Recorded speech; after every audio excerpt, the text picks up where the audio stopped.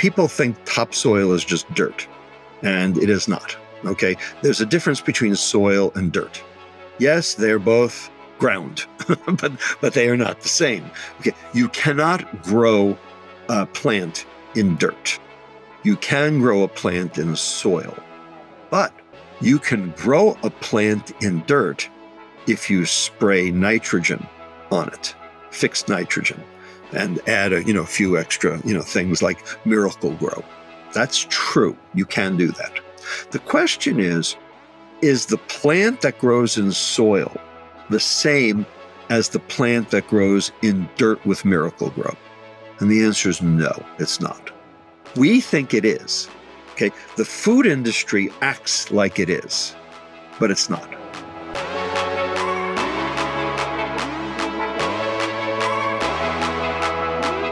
I'm Ben Grynol, part of the early startup team here at Levels. We're building tech that helps people to understand their metabolic health, and along the way, we have conversations with thought leaders about research-backed information so you can take your health into your own hands. This is a whole new level.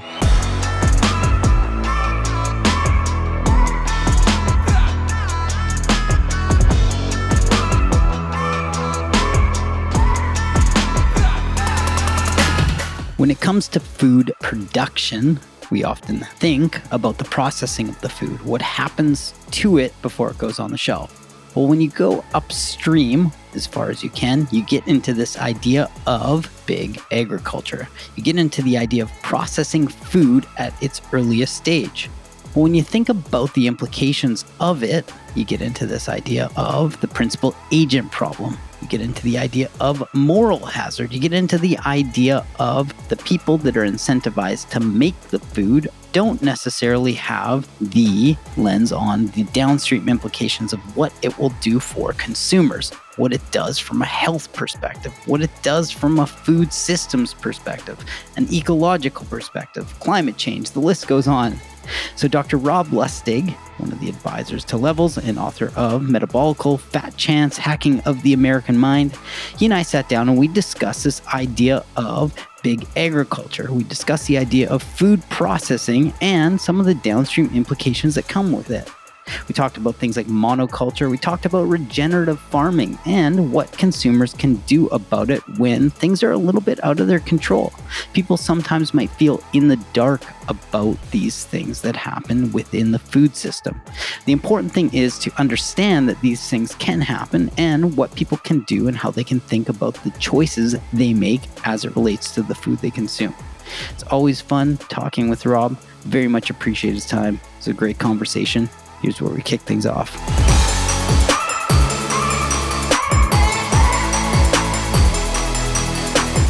We talked last time about big everything. We went deeper into big sugar. But there's also, when we talk about metabolic health is very much this upstream concept in health and wellness, where you think of all the downstream implications that happen. Well, what's further upstream in the food system, or like the furthest upstream, is this idea of getting into production. And when we think about companies that are involved at the production, not food processing, but more in agriculture, you look at them and you go, BASF, Bayer, DuPont, and you're like, I'm pretty sure those are chemical companies, or they make, right? They're companies that are non-traditional when you think of agriculture and you have a heuristic of John Deere. So thought it would be good to go into this idea of how some products get into the food production system to begin with, or some things like insecticides, and then take it from there. Understood. Ultimately, there are the growers, and then there are the helpers, as it were, the helpers to grow. And the growers, we actually don't know their names. They're very much, small groups for the most part.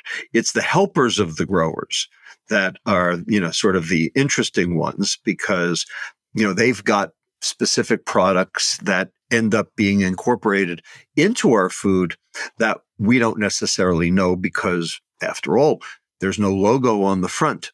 The reason there's no logo on the front is because all of the things have been, quote, generally recognized as safe by the government.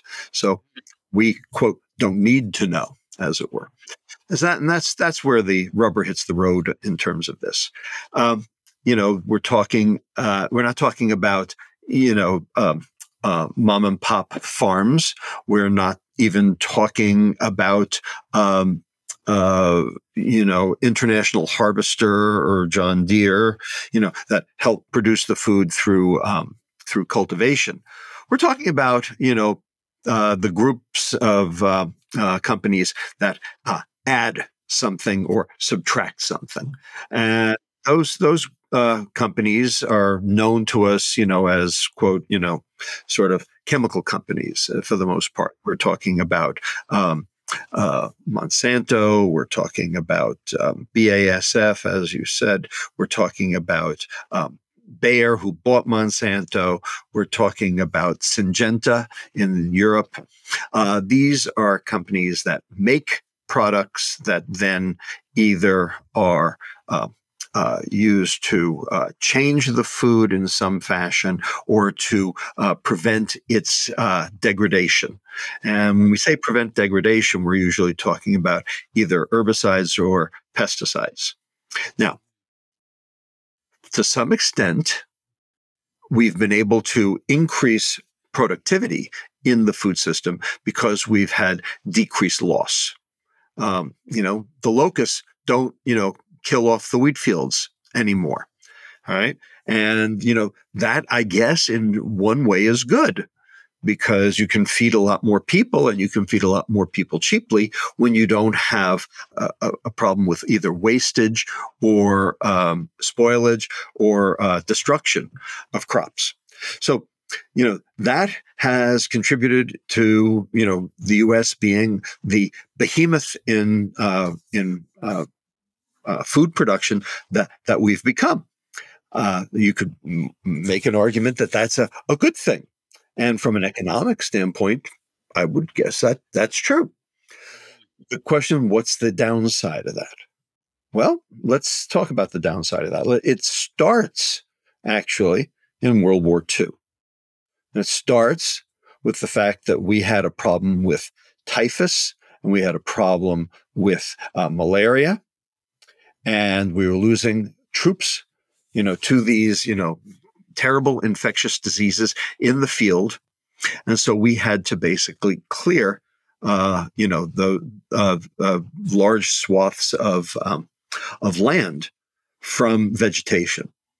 And, back in the 1920s, I believe it was. I think it was actually produced first in 1879. But in the 1920s, this new product called DDT came along. And in 1939, it started being applied to World War II vegetation to try to help the American soldier. And it was very effective in keeping the typhus problem down significantly during World War II. I mean, World War I, we didn't have it, and it was a huge issue. In World War II, we had other issues, but that wasn't one of them. The fact of the matter is that led after the war to DDT starting to be used for getting rid of vegetation, as an insecticide virtually everywhere. And in fact, the guy who brought DDT to the war, Paul Hermann Mueller, won the Nobel Prize in 1948 for the application of DDT to this. So obviously, somebody thought this was something good. If you win a Nobel Prize for it, well, it had its downside. And it wasn't until 1962 that we even realized there was a downside. And so this stuff was basically sprayed willy-nilly over, the entire, cropland of the United States in an attempt to try to reduce spoilage. Well, then Rachel Carson came along and said, this is causing a problem. And, it was causing a problem in terms of cancer. It's caused a problem in terms of fertility. It's caused a problem because DDT is an estrogen. Okay. And it doesn't take much to be an estrogen. All it takes is two hydroxyl groups 22 angstroms apart. There are a lot of compounds in our environment that are estrogens. There are a lot of compounds that are made by chemical companies that are estrogens. BPA, bisphenol A, which is used on the inside of packaging, to keep cans from spoiling. As an example, and it's in the thermal paper at Target, that we print our receipts on. So these compounds are almost everywhere, and so she was the first one to associate DDT with increased cancer risk and also changes in fertility. We know that fertility is going down in humans. It's also going down in animals all over the planet. We've got an alligator problem. Not too many alligators. We've got too few alligators. The entire, Everglades actually, may lose its entire alligator population, and it's because of DDT. Because you can actually measure the DDE levels in the alligators, and the fact is that DDT went away from the United States. I mean, we banned it finally in 1972. But you can measure its metabolite today in the alligators, and you can also measure it in pregnant women's urine in the Salinas Valley, which we did. I'm a member of an academic group out of UC Berkeley that studies a cohort in the Salinas Valley, Steinbeck country, called Chamacos, and it's the children and mothers of Salinas. So it's assessing the health of these offspring of women who were exposed to all of these insecticides, pesticides early on in their pregnancy, and what effects this might have long term. And we can see the effects on cognition. We can see the effects on reproduction. We can see the effects on obesity. We can see the effects on puberty, because these compounds are estrogens. Estrogens make really good insecticides because they interfere with the life cycle of the insect. Yeah, but they are poisoning us too.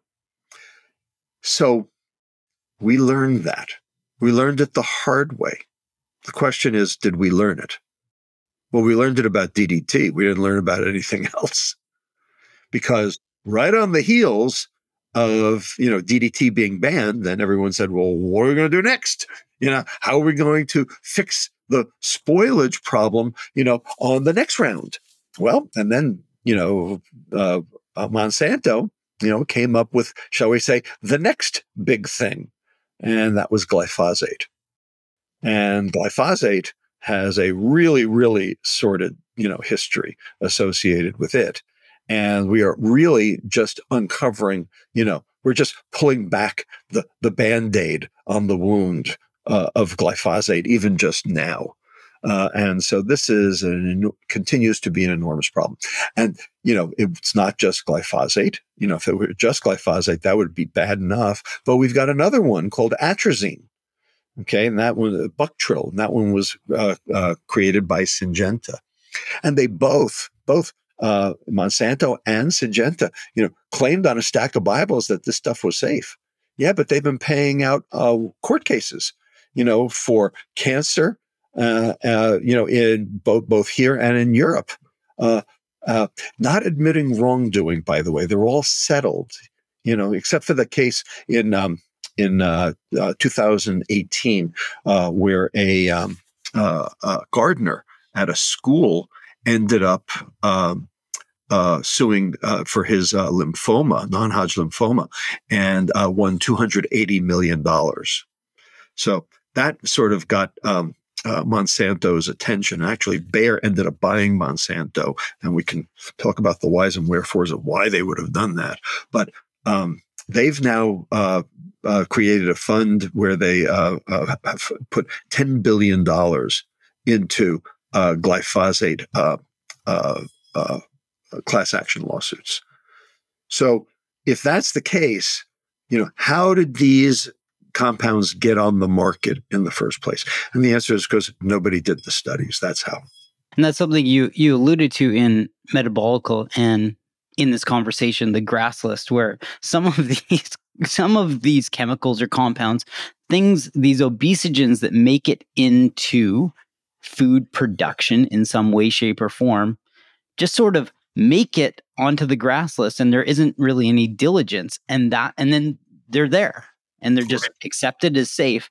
So 72 is when DDT was banned, and around the corner from that, 1974, our good friends Monsanto, and by good friends I mean it colloquially, Monsanto comes out with Roundup, 1974, and that ended up being this pesticide or herbicide, I should say, that ended up leading to super weeds, leading to all of these problems. And we'll see from what you're seeing right now with your research and obesogens, how long it takes for something like DDT to actually get out of the system. It's there. And we don't know with Roundup how long this will last. But fast forward to 96, when we started to have Roundup Ready, right? And they had soybeans. And that's a whole different issue as far as seed saving and pushing monoculture on farmers. And like, we can touch on that, but it's more the importance of things take a really long time to get out of the system. And we know that there was collusion and corruption with some of the awareness that Monsanto had internally towards the health implications of this product, but they kept pushing it out to market. And so that has led to some very serious considerations for even now what we're seeing with topsoil, where people go, our topsoil is kind of dying and we should think about regenerative farming. Like, there are so many issues aside from health. You're absolutely right.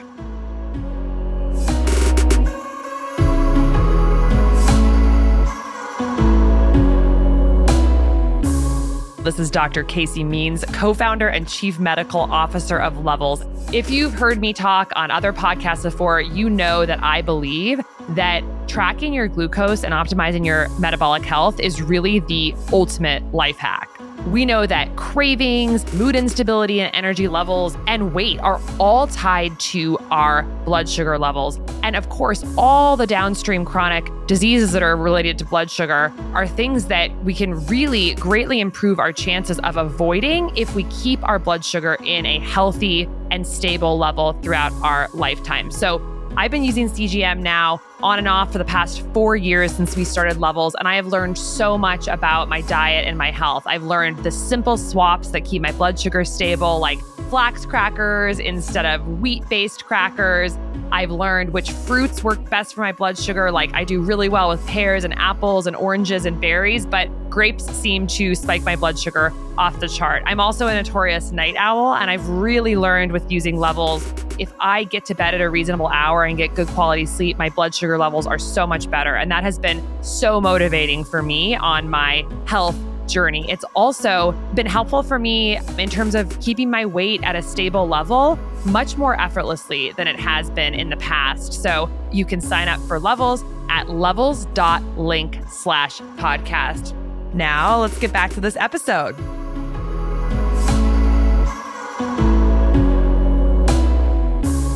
People think topsoil is just dirt, and it is not. Okay, there's a difference between soil and dirt. All right. Yes, they're both ground, but they are not the same. Okay, you cannot grow a plant in dirt. You can grow a plant in soil, but you can grow a plant in dirt if you spray nitrogen on it, fixed nitrogen, okay, in the form of ammonium nitrate, fertilizer. If and add a few extra things like Miracle-Gro.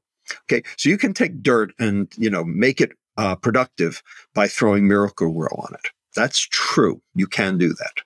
The question is the plant that grows in soil the same as the plant that grows in dirt with Miracle-Gro? That's the question. And the answer is no, it's not. All right? We think it is. Okay, the food industry acts like it is, but it's not. All right? And the reason is because soil is alive.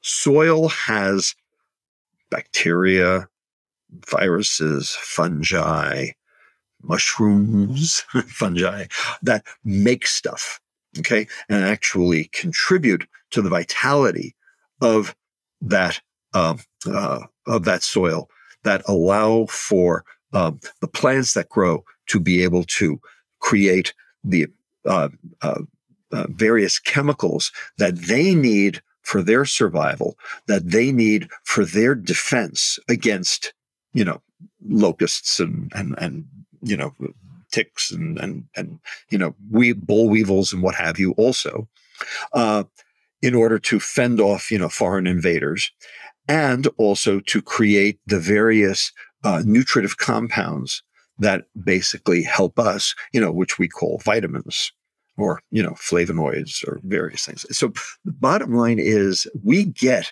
all of these essential nutrients from primarily plants. That's why plants are important.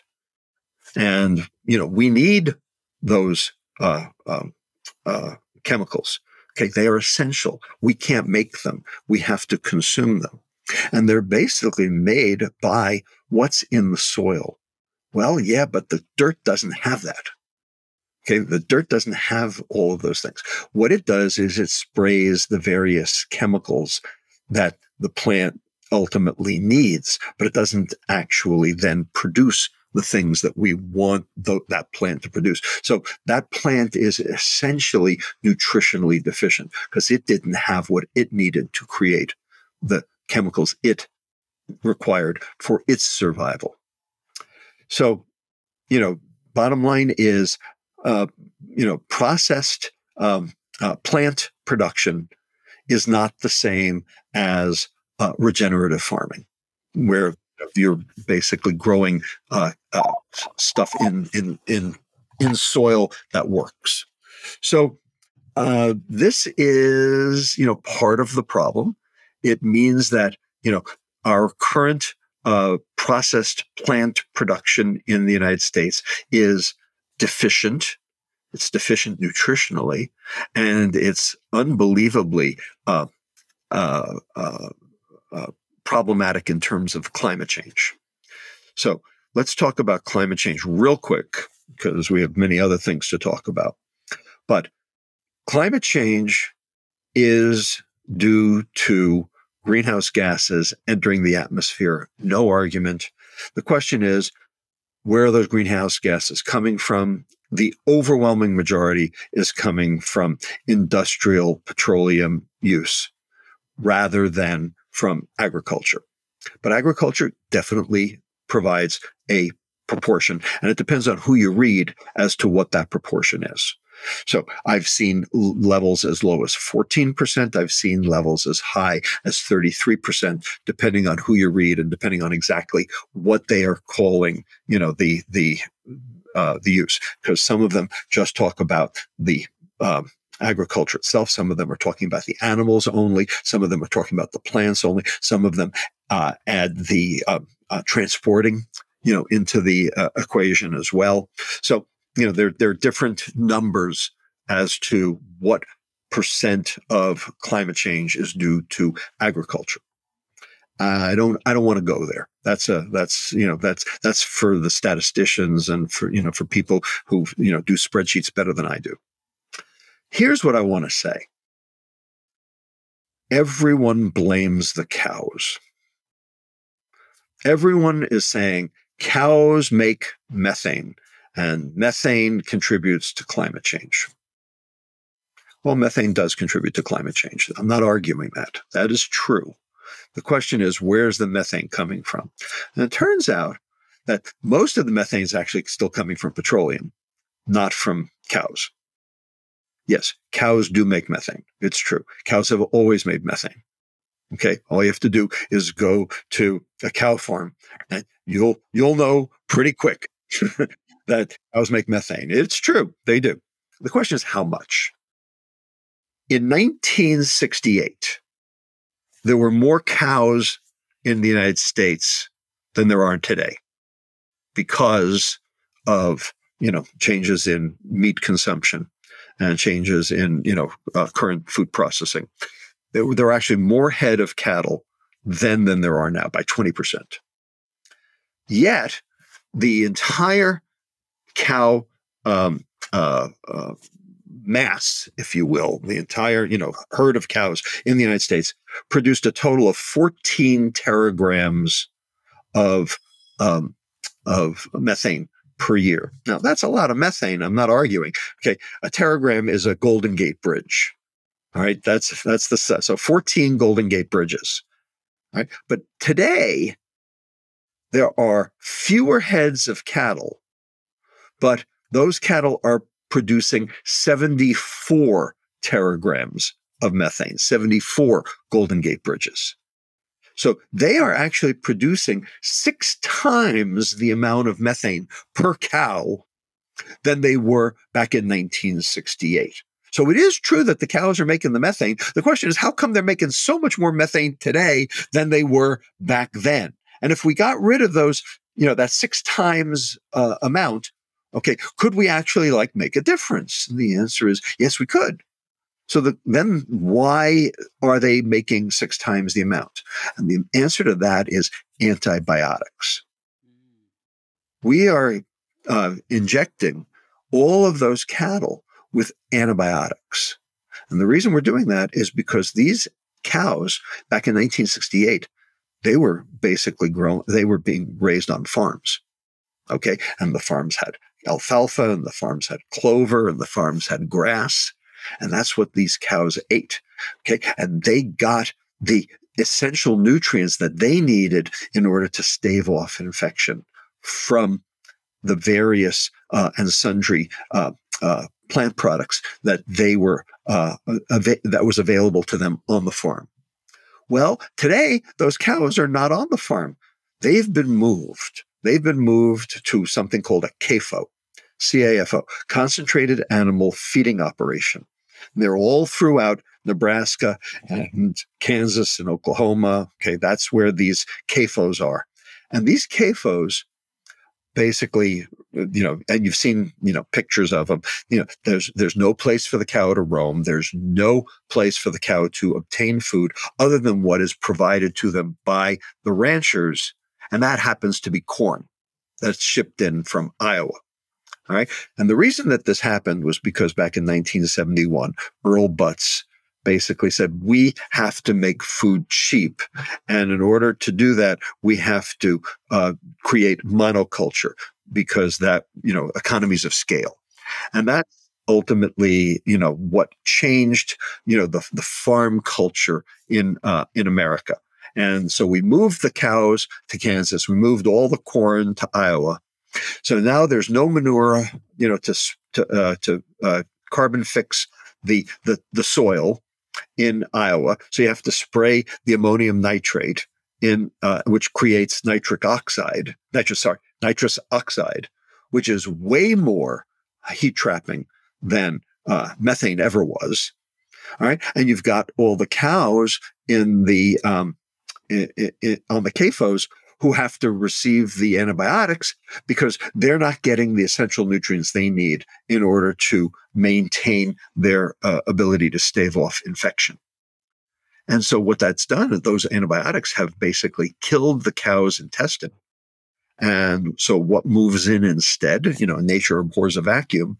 So the methanogens, which are resistant to those antibiotics, they've moved in. And that's why the cows are making 6 times the amount of methane, because the methanogens have taken over. Could we fix that?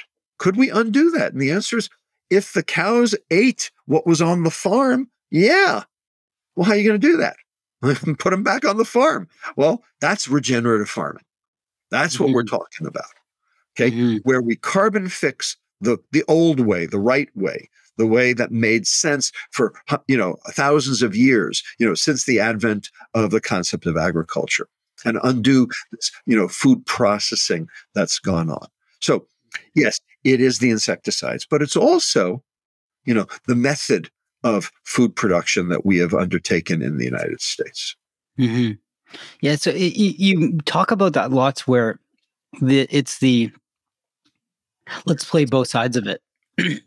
There's the principal agent problem because in one sense, so Earl Butz is involved in instilling these incentives for monoculture, and we focus on quantity, quantity, quantity. And Right. like, there's food. We're just going to call this like categorically food. Whether or not it is nutritious, we will leave that out. But categorically, there's this thing called food, and there's a whole bunch of it. And so everyone can sort of check a box and be like, we've done well. But then the long-term implications are, well, you're taking away all the symbiosis you get in this ecosystem of having multiple types of plants all living together, animals grazing on that land, cattle putting carbon back into the soil to get all of the organisms and to get all the bacteria growing where you have a healthy ecosystem. And so monoculture produced a ton of quantity. Amazing. Like, cool, we fed a bunch of people. But the downside is the quality went down so much that the health implications from this food, this category, we're now seeing the effects of it years and years later. And it's not something that is as easy to fix, because people say, well, we would love to get back into regenerative farming, but it's too hard, or it's like everything becomes excuses. And so then we just keep focusing and going down the path of monoculture. And we're really seeing it's got detrimental effects to the food production system. I don't look, you're not old enough to remember this, Ben. Okay, but I am, unfortunately. But I remember this. Okay, once upon a time, we paid farmers not to grow certain crops. Okay, and we did it for two reasons. One reason was because we didn't want to glut, because that maintained higher prices when there was lower availability. And the second reason was because that allowed farmers to take some of their land to lie fallow so that the soil could be regenerated. Okay, so that you could end up with an improved topsoil layer. All right. That's how we managed farming back in the 1960s. And it worked, except food prices were high. And they were artificially high to some extent. Right? And they were also high because we were starting to subsidize corn, wheat, soy, sugar, which meant that all the other items basically were taxed, because if you're subsidizing something, that means you got to tax everything else in order to make book. All right. So we already had a problem in terms of, where the money was being allocated. All right. But in 1971, Richard Nixon, in his infinite wisdom, and I put that in quotes, colloquially, as you put it, he realized that fluctuating food prices cause political unrest. And he had a whole lot of political unrest to deal with, as you might remember. And so, make food cheap, became his, watchword and his contribution to Johnson's war on poverty. And it was, during the Nixon years that we developed WIC. It was during the Nixon years that, the National School Lunch Program, expanded. Didn't start, but it's expanded. The goal was put something in people's bellies, because that was better than starvation. And anything counted.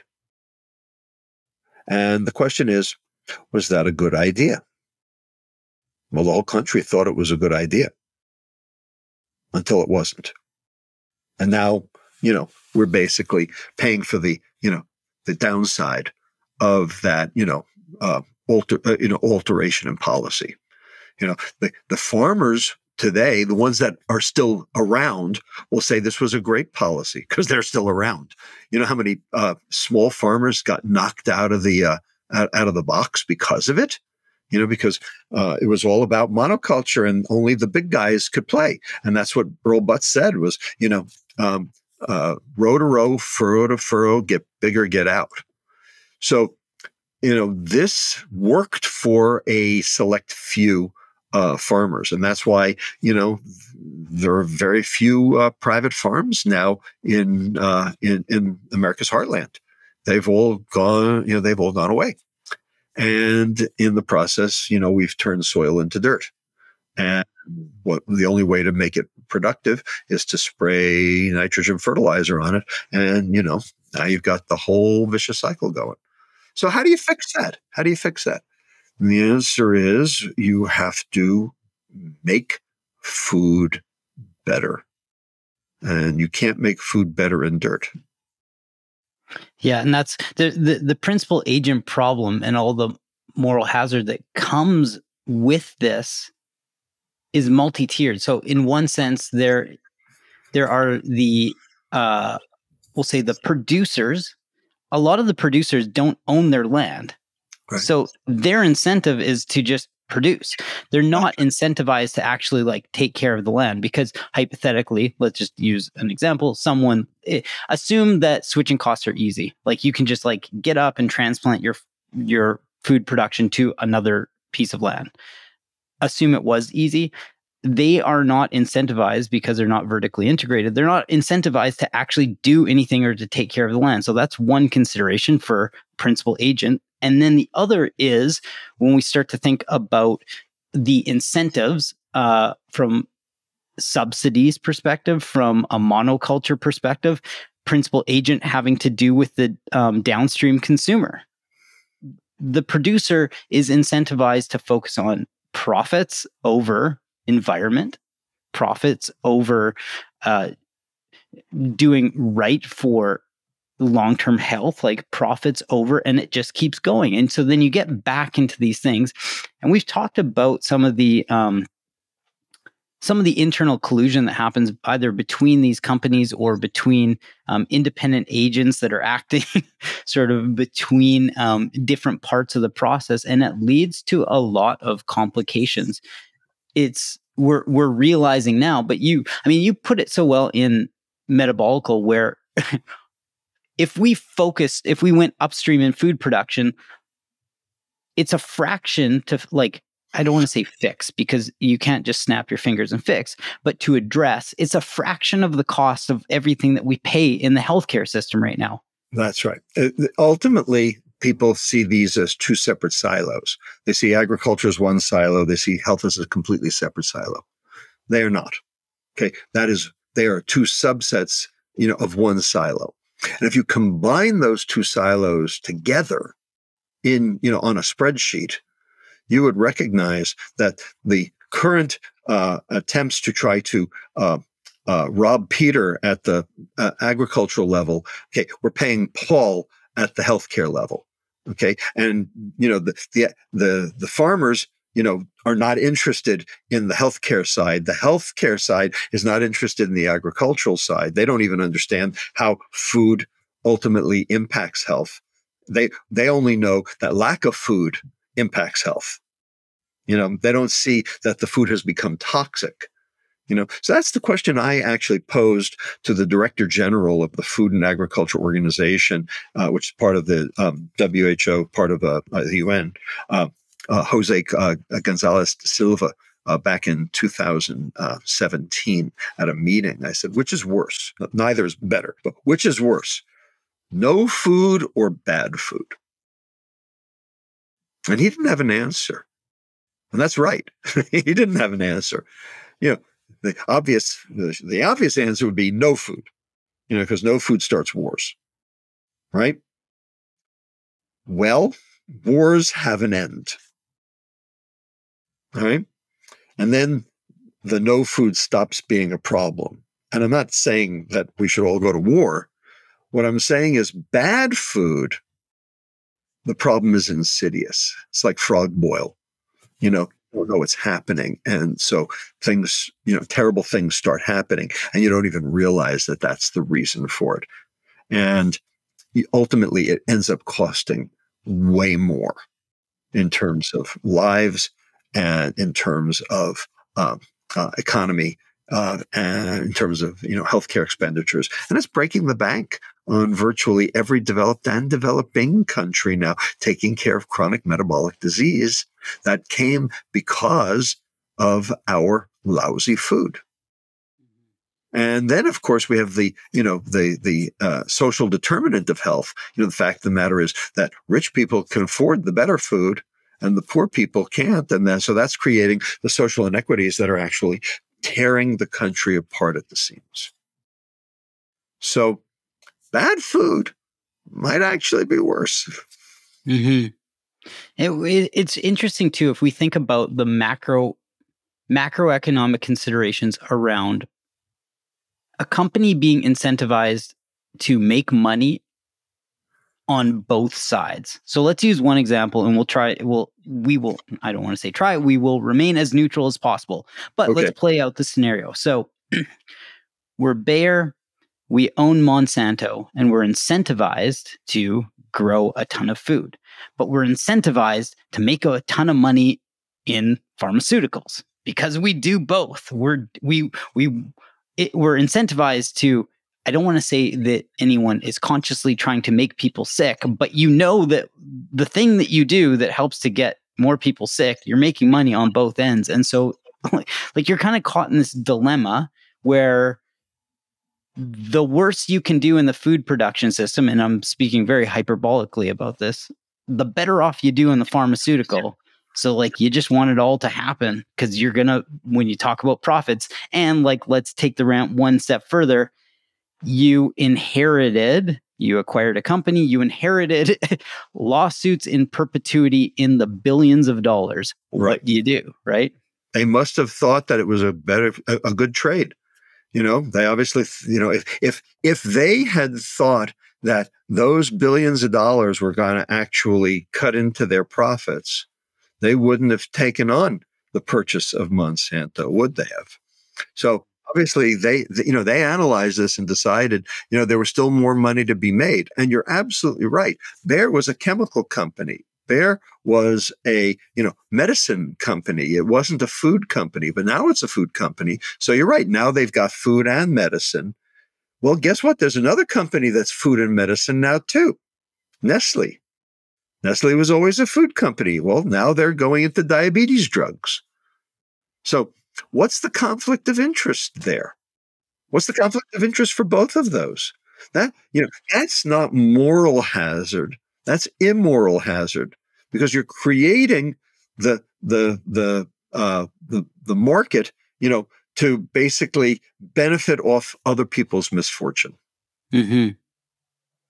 And we've got DuPont as well. So DuPont, again, traditionally a chemical company playing in different parts of the food system, all of the issues with PFOA and Teflon. But in 2019, spun off a company called Corteva that is in the egg game. Mm-hmm. Very much a seed company and seed and chemical, seed and fertilizer. But again, it's like having all of these subsidiary arms where you are traditionally a chemical company, or you're traditionally like you're not playing in the space, but you're getting involved in the space. This is where it gets to be very, very challenging. And as a consumer, as you said before, it's one of those things where we don't know. Like we can say, eat real food all you want, but when you think you're doing well and you're eating real food and you don't realize that your food has things like pesticides in it, and it's not all food, but it's very hard to get away from some of these considerations in the food system because it's so deeply ingrained. Well, this isn't a new concept. The fact of the matter is the tobacco industry did this, back in the 1980s and 90s, Altria, is what Philip Morris morphed into, and they owned Kraft and General Foods, and RJR, Reynolds, owned Nabisco. They got into the food business. They were selling tobacco, but they were also selling food. Now, why was that? And the answer was because people started to stop smoking. All right. And the thing is, when you stop smoking, what do? You start eating because that addiction pathway is still lit up. Okay. And people will tell you, that's one of the reasons people continued to smoke was to keep their weight down. Right? And as soon as they stopped smoking, they started eating. So why wouldn't they want to be in on that? So this concept, the industry calls it diversification, but, you have to really look askance at, when a company is actually, basically playing both ends. There's definitely immoral hazard to be seen there. Mm-hmm. Yeah, it gets very challenging. So let's go into the idea of what can people do, right? Like we've highlighted that there are challenges, there are things that we do not see and will not know are happening within the food production system. There are some things that we can avoid, and there are some things that are a lot harder to avoid. So when thinking about giving people guidance or some goalposts for how they can think about accessing and eating real food, like we'll agree all day that like just don't eat Twinkies, don't eat things that are just like inherently bad. But when you think you're eating certain foods that let's say things like spinach that grow on the ground and would be the closest possible food to getting things like pesticides, right? It's a lot different than corn that comes in corn for what it is, but it still is, it comes in a wrapper, like it's wrapped up in leaves. So it's going to be, there will be some mitigation against pesticides being directly hitting, whether or not they're grown in fertilizers that are like in the actual vegetable is different. But what can people do? What are some takeaways they can have, or some way, maybe some frameworks, some heuristics they can have about thinking about real food and what they consume, and maybe questioning some of the things that I know you talk a lot about beef, where it's just like the thing that looks great on the shelf that tastes really good is actually full of omega-6 and probably not what we should be eating because of being corn-fed. Right. So the short answer, Ben, is the consumer is in the dark. And they're in the dark for many reasons. Okay. Because the food industry wants them to be in the dark. They don't want them to know what's going on. They don't want to actually have to list what's going on with the food. And unfortunately, the US government makes that easy for them because the food label, the nutrition facts label, is useless. And the reason is because the nutrition facts label tells you what's in the food. It doesn't tell you what's been done to the food. Does it say anywhere on a nutrition facts label the level of pesticides that are in that box or in that package or in that jar? No. All right. Would you like to know? I think so. I think people would like to know, but it's not listed. Why is it not listed? Because then nobody buy it. So the government said, we're not going to list those because that's not what's in the food. Actually, it is what's in the food, but it's really what's been done to the food. And that's key. All right. So this is part of the problem, is that the government's made it very easy for the food industry to, shall we say, play 3-card Monte with us, hide the ball. And, are there ways to fix that? Well, fixing the nutrition facts label would be a very good start, but then you'd basically have to tell people what's been done to the food. And that's not even on the table right now, even though that's what I say needs to happen. That's what I said in Metabolic is the call to, actually fix the food label so that consumers can be apprised properly. An example of this was what happened with Prop 65 here in California, which was basically all about GMOs. And, ultimately got voted down. And, that's because the food industry made this huge push, that basically, this was unnecessary. And well, it actually is necessary. But that's, that the food industry doesn't want to go there for obvious reasons. All right. What else can we do? Well, there are now organizations like, for instance, the Environmental Working Group, that are quantitating this for you, but, it's kind of hard to carry an environmental working group, thing, book practically in your back pocket. I mean, yes, it's online, but, you have to subscribe to it.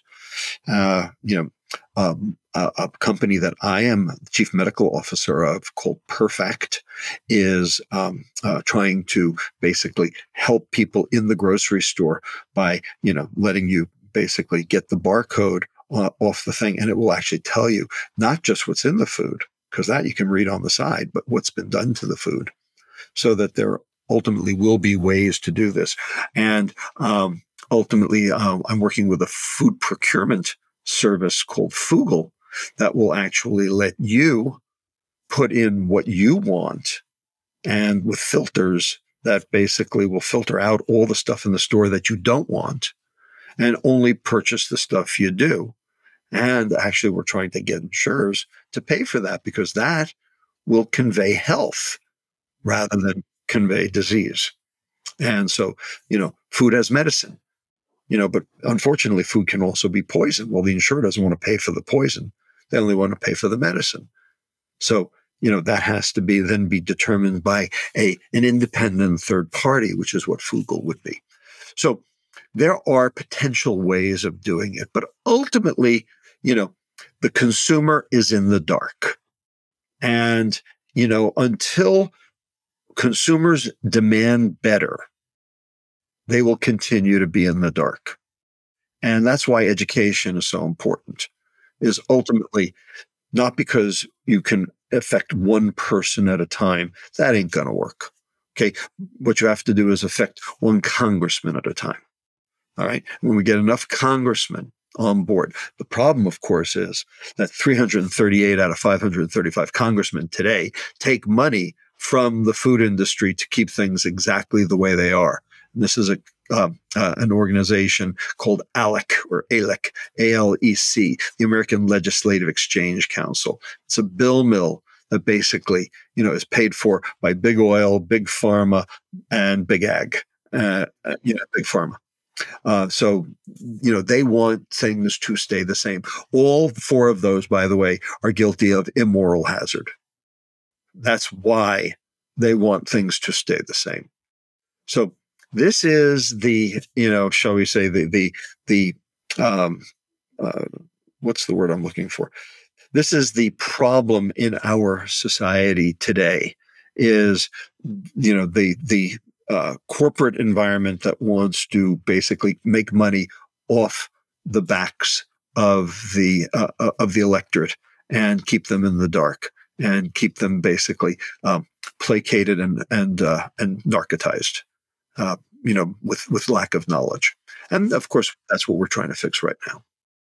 So when there are certain principles, people are grocery shopping. We talk about real food, that stay away from the aisles where something is highly, highly processed. Certain things that everything that comes in a package is, it is almost processed. All food is processed in some way, because if the definition of processing is like taking it from the tree, taking an apple from the tree. Yeah, basically, unless you picked it yourself, it's processed. It goes that far. There's different levels of processing, to be sure. My colleague and good friend Carlos Monteiro, who is a professor of public health at the University of Sao Paulo, Brazil, has introduced and also now verified and validated an instrument that he calls the NOVA system.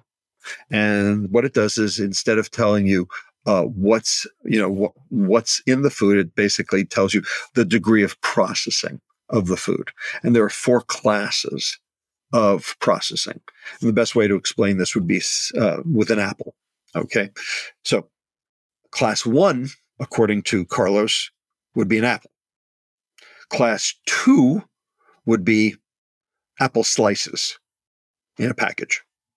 Class 3 would be applesauce, sweetened applesauce. Class 4 would be an apple pie. Okay. They're all apples, but they're not. And they all contribute different levels of health versus disease, even though the prevailing ingredient is apples.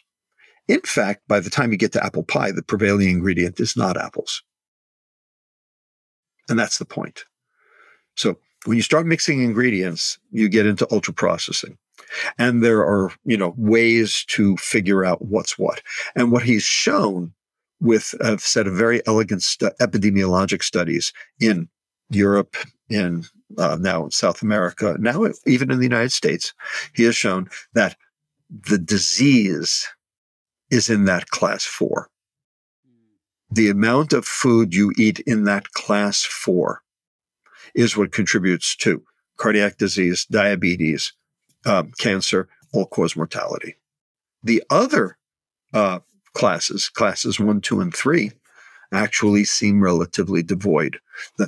Foods from those basically the same level as the general population. It's that class 4, that ultra processed food category. But those are the foods that are marketed heavily. Those are the foods that have a logo. Those are the foods that have to be avoided. Those are the foods on the shelves, rather than in the crisper or refrigerator section of the supermarket. So, people say walk around the edge of the supermarket. Yeah, that's right. I mean, because the class 4 foods are shelf stable, because they have been stripped of their fiber and they've had preservatives added. The primary one that of consequence is sugar, but all the other preservatives as well, including emulsifiers and potassium bromate and all sorts. Whole BHA, BHT, etc.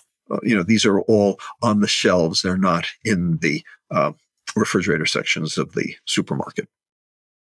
Yeah, the class 4, that's where branding comes in. You're being marketed Absolutely. or sold to. So it's we know that it's very difficult, from summarizing what we've talked about. It's very difficult to escape a lot of these obesogens. They're around us everywhere, and that's, you and Casey had a great conversation about that. Yes. But when it comes to obesogens related to agriculture and upstream food production, it's very hard to avoid them.